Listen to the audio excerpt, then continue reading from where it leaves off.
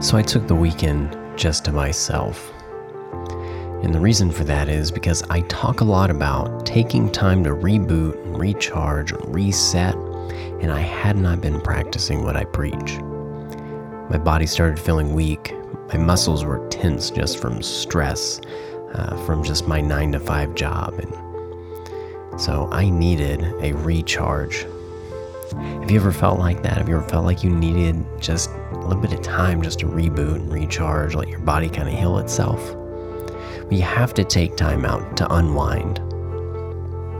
Not every weekend, and not the whole weekend sometimes, but just enough to reboot and let your body recharge itself. And so after a weekend of not really doing any work, watched a few movies, spent some time with some friends that I haven't seen in a while. That was much needed. I'm now recharged. I'm rebooted. I'm ready to take on the week. And so I hope you took some time for yourself this weekend, because we've got a new week ahead of us, and we're going to need all the energy and all the focus that we can to make this week the absolute greatest week of our lives. So after a nice weekend of maybe taking some time to reboot and recharge, I hope you're ready, because the week has begun.